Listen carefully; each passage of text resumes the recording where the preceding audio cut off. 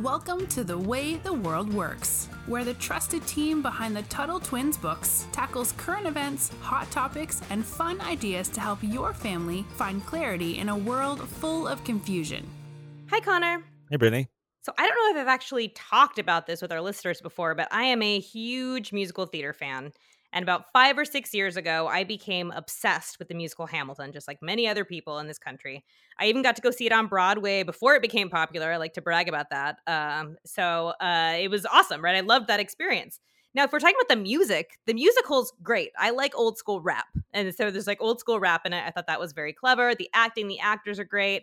There's just one small problem. And that is that the whole musical glorifies someone who doesn't really deserve to be glorified. And that's Alexander Hamilton, who was one of our country's framers. Now, Connor, will you remind our listeners what a framer is and how it's different from a founder? And maybe just tell us a little bit, like baseline of what you know about Alexander Hamilton.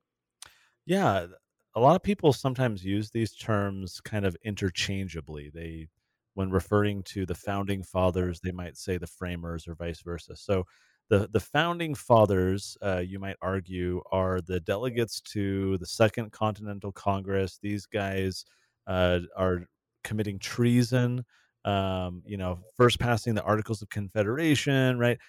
And so the folks that are involved in breaking away from Great Britain, from King George, right? These are the founding fathers. They founded a new country. They said, we are no longer part of Great Britain. We are part of a new country, United States coming together, all these different colonies forming a government, creating the Articles of Confederation. And kids, if you don't know what the Articles of Confederation is, it's kind of the Constitution before the current Constitution. Yep. It was the first attempt by the founders to create a government between these different colonies or these states. So those are the founders. They founded the new country.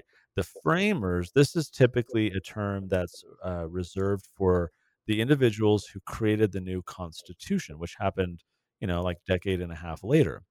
And there were some similar, folks involved. There's some overlap. But the framers, they framed the Constitution. Think of framing like a house. You have the wood, and you're creating the walls and the frames that you're then going to build the rest of the home around. It was that way with the Constitution. They felt that the Articles of Confederation were inadequate. It wasn't doing everything they wanted to, and so they wanted to create a constitution. So they framed this new government, and that's why we call them the framers. Now, as it stands for Alexander Hamilton, I've seen I guess I watched it on like Disney Plus or something. I've never Yep. been in person, but I watched the show. My wife made me watch it, so I willingly obliged.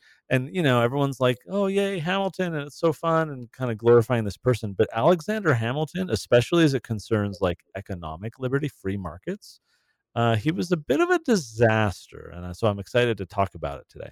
That is a little bit of an understatement. Now, before we dip into all his faults, and believe me, there are many, I do want to highlight some positives because I want people to understand why Hamilton became such an interesting story and why, what is his name? Lin-Manuel Miranda. I pretend I didn't know his name. I knew it. Why he decided this would be such a compelling story for the stage. And we all love the story of the underdog, right? And Hamilton was born into nothing. Most of his Yeah. childhood was filled with tragedy. It was filled with poverty. I mean, I could rap the whole song for you. I will spare you. I will not. I thought about it. But so he was born out of wedlock, which means his parents weren't married. And this was a huge deal. I mean, if this happened to you, you were pretty much destined to be a social outcast forever. And so he and his mother and his brother lived in the Caribbean islands, and his father was somewhere in Europe. So the family was impoverished. His mother ended up dying when he was just a little boy. He had to move in with a cousin. The cousin then killed himself. Like, this was not a happy childhood. Ugh. Yeah, not great. I want to rap every time I'm reading it. I'm like, I could just rap the song. But so he was very driven, right? And ambition is really great. It helps people get out of their circumstances, like if were born into poverty, for example. But it can also make a person power hungry, and it can make them crave power in ways that are not very good. So Hamilton was self-taught. He was a brilliant writer. He taught himself how to bookkeep for a trading company when he was very young so that he could bring in some money. But his words are what really brought him to mainland America. There was, what was it? There was a terrible hurricane where he lived, and he wrote a poem about it, I think. We'll link to it. I read it once. So his whole town is touched by this poem. They're sobbing, and they're like, you know what? This kid is too good to sit here and, rot in poverty. They all pitched in. They send him to America to be educated. I mean, this sounds like a great story, right? Like I'm sitting here, I'm like, yeah, I'll read this. But just because somebody has a good origin story does not mean they're politically principled. Well, and Hamilton, I want to be fair to him, right? He wasn't like this evil person that did no good. Like he had some redeeming He did. qualities about him. You know, he was a very firm believer in breaking away from the British crown before, you know, independence. He was supportive of this cause to separate, to stand up and create a new country. He fought in the American Revolution. He was a close aide, like a helper to General George Washington. And you know, but when it comes to the Constitution as a framer, right, this is where the story starts to go from interesting and maybe even sympathetic to a little bit scary. You know, like he was an author. We've talked before about the Federalist Paper essays. These were a series of essays that were written by a few individuals supporting the Constitution before it was ratified. They were saying, we need the Constitution, and here's why. And they made all these arguments across all these papers. Hamilton, so there are 85 essays, I believe. 85, I believe, yeah. He wrote 51 of them. Whew. So he was a very good writer. He clearly, his education paid off. He was trying to persuade people to support the Constitution. So, you know, that's all impressive. But we've said before, there's the Federalist Papers, which kids often will read about in school and learn about, but they're never taught about the anti-Federalist Papers. These were the essays written by people on the other side of the argument who were worried and warning other people, saying, yeah, this Constitution sounds great, but it's not going to be enough to restrain big government. It's not going to protect our rights. And, you know, looking at this like 250 years later, I think it's fair to say that it was the anti-Federalists who won, and Hamilton and others who were all rosy-eyed about, oh, the Constitution will save us and it'll be great. You know, it didn't end up quite working out that way.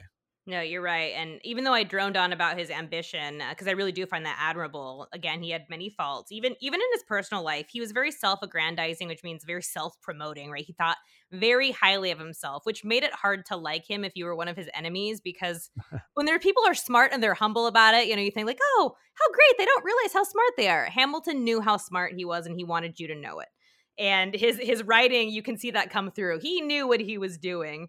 And so that's probably why people think that this financial system, which we'll get to in a minute, that he put into place was so brilliant, but it really wasn't. And I want to talk about that financial system because he was kind of put in charge of trying to help create this new American kind of economic system. And there was a person with the Mises Institute who wrote this line. We just had recently Jeff Deist on, who's the president of the Mises Institute. So they teach a lot about free markets. And so this individual wrote, he said, Hamilton has perhaps done more damage to the United States than any other American figure, even Woodrow Wilson and Abraham Lincoln. And of course, we often are taught that Abraham Lincoln was this wonderful person, even though if you look at how he impacted our rights and the Constitution, there was a huge problem. Woodrow Wilson getting us involved in war, you know, Federal Reserve and all income tax and all these problems that really grew government. Both of those presidents were really involved in growing government and creating kind of the modern state that is just oppressive and powerful. And so we can get into that on a future episode. But for this guy at the Mises Institute to say that Hamilton has done more damage to the United States than those guys, he's basically saying this guy has caused a ton of problems. And why? Well, I feel like it's because Hamilton's vision, his idea was central authority, right? He wanted weak checks and balances. He wanted the government to have a lot of power. And, you know, I think his views were in many cases against the principles of self-ownership that the country was founded upon. In other words, you own yourself, you have rights, you should be able to do, you know, what you want. I mean, he advocated for what's called the General Welfare Clause in the Constitution, right? This part of the Constitution that says, oh, and whatever Congress thinks is in the general welfare of the people, right? And it wasn't even written in a way that actually says, hey, Congress, go do whatever you want. It was it was an attempt to kind of describe what the powers of Congress were for, rather than saying, oh, here's a catch-all power to do whatever you want as long as you can claim it's for the general welfare of the people. And yet that's exactly what has happened today. Even though it's not in the Constitution in a way that gives Congress power. Still, plenty of people, including the courts, have said, okay, well, there's the general welfare clause. So as long as Congress thinks it's an okay idea, as long as they think that it's in our best interest, our welfare, they can do it. It's like that. Wait, what? That totally runs afoul of the Constitution and its purpose to limit government and protect our rights. It's also gotten us, like you said, into a lot of trouble. I mean, that's helped grow the welfare state too, because you could say, oh, but it helps the people. It helps the people. So, not a good thing.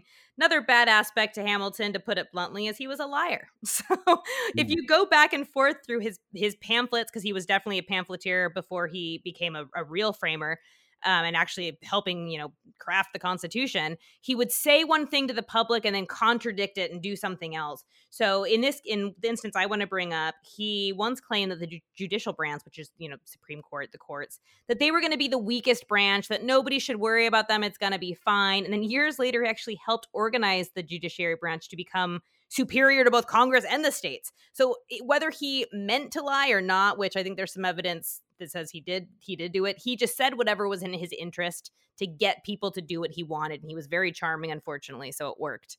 All right, but I feel like we still haven't gotten to the worst offense, right? Our readers of anyone out there, right? All you listeners out there, about the creature from Jekyll Island, right? The Yes. Federal Reserve. It's the bank that kind of controls our money, right?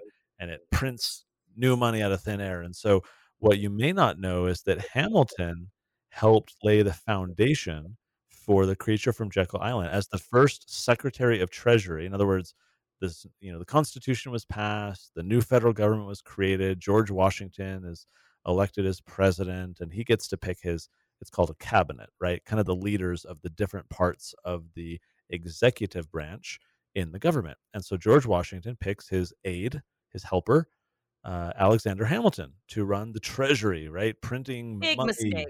Yeah, yeah. Way to go, George.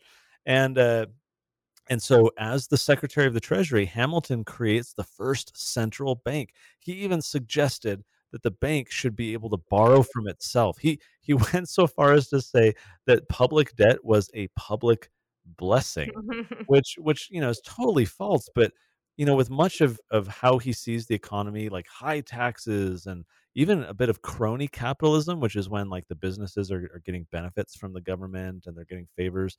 So he would feud, he would battle with Thomas Jefferson a lot, right? In the play, Jefferson is portrayed as a bit of like this bumbling fool, Yep. but this is totally not the case, right? There was very much this division right at the outset of the new government between kind of the mercantilists, which are kind of like the crony capitalists who want to, like with Alexander Hamilton, create a system that benefits them and enriches them, and they want to use the government to benefit them, versus kind of the classical liberal individuals like Thomas Jefferson, who wanted, freedom. They wanted government restraint. They didn't want central banking and central power. They wanted decentralization. They didn't want power to be controlled like this. And so Thomas Jefferson was a fierce advocate for that idea, and Hamilton and others arguing on the other side for more central control. And so, yes, so much of this damage was done and set in motion by what Hamilton was pushing for this brand new country to do right at the very beginning. And it's awkward too, because these guys were advocating separation from Great Britain because of all these problems, and yet now that they're in control, they're creating many of the same problems. I think you're absolutely right. And so, I mean, that brings us to the original question. Is Hamilton hero or villain? Does he deserve all this credit that he's given because of this really popular play? And I think, no, not really. I mean, that doesn't mean I'm not going to like, belt out the soundtrack in my car. I'm going to, but I don't have to like the man, right? We can separate the art from this person. But I always laugh. I think it actually makes perfect sense that he's on the $10 bill because of somebody who was pro inflation, right? Was pro just printing ourselves out of problems. Like that actually, yeah, that checks out. So I think that Hamilton is not the hero that we think he is. I think that he probably deserves to have more light cast on him and what he really did. I think that's true, and I'm gonna make sure we link on the show notes page to a book called "How Alexander Hamilton Screwed Up America." Huh. Pretty provocative title, written by a friend of ours, Brian McClanahan. Because it's one thing to watch a fun show and kind of learn about Hamilton, but the truth often requires a little bit more digging. And all of our listeners, Brittany, I know that there are people who they like the truth. They want to kind of peel back the layers of lies and misrepresentations. And so check out that book. We'll link to that on the show notes page, along with a couple articles from the Mises Institute, one of which we quoted earlier. This is worth looking into more because it's not just about learning about, oh, this random guy, Alexander Hamilton, what did he do? What he did is happening today. Yep. People who believe the same way he did are in charge of the government today. And it's important that we understand how these people thought in the past and how they acted and why they did, because it's better going to help us understand what's happening today. And more importantly, what you and I can do about it. So guys, make sure you head to TuttleTwins.com/podcast. Check out the show notes page for this particular episode. You'll find the links we mentioned. Really important to learn this stuff. Great conversation, Brittany. And until next time, we'll talk to you later. Talk to you later. You've been listening to The Way the World Works. Make sure your family is subscribed and check out TuttleTwins.com for more awesome content.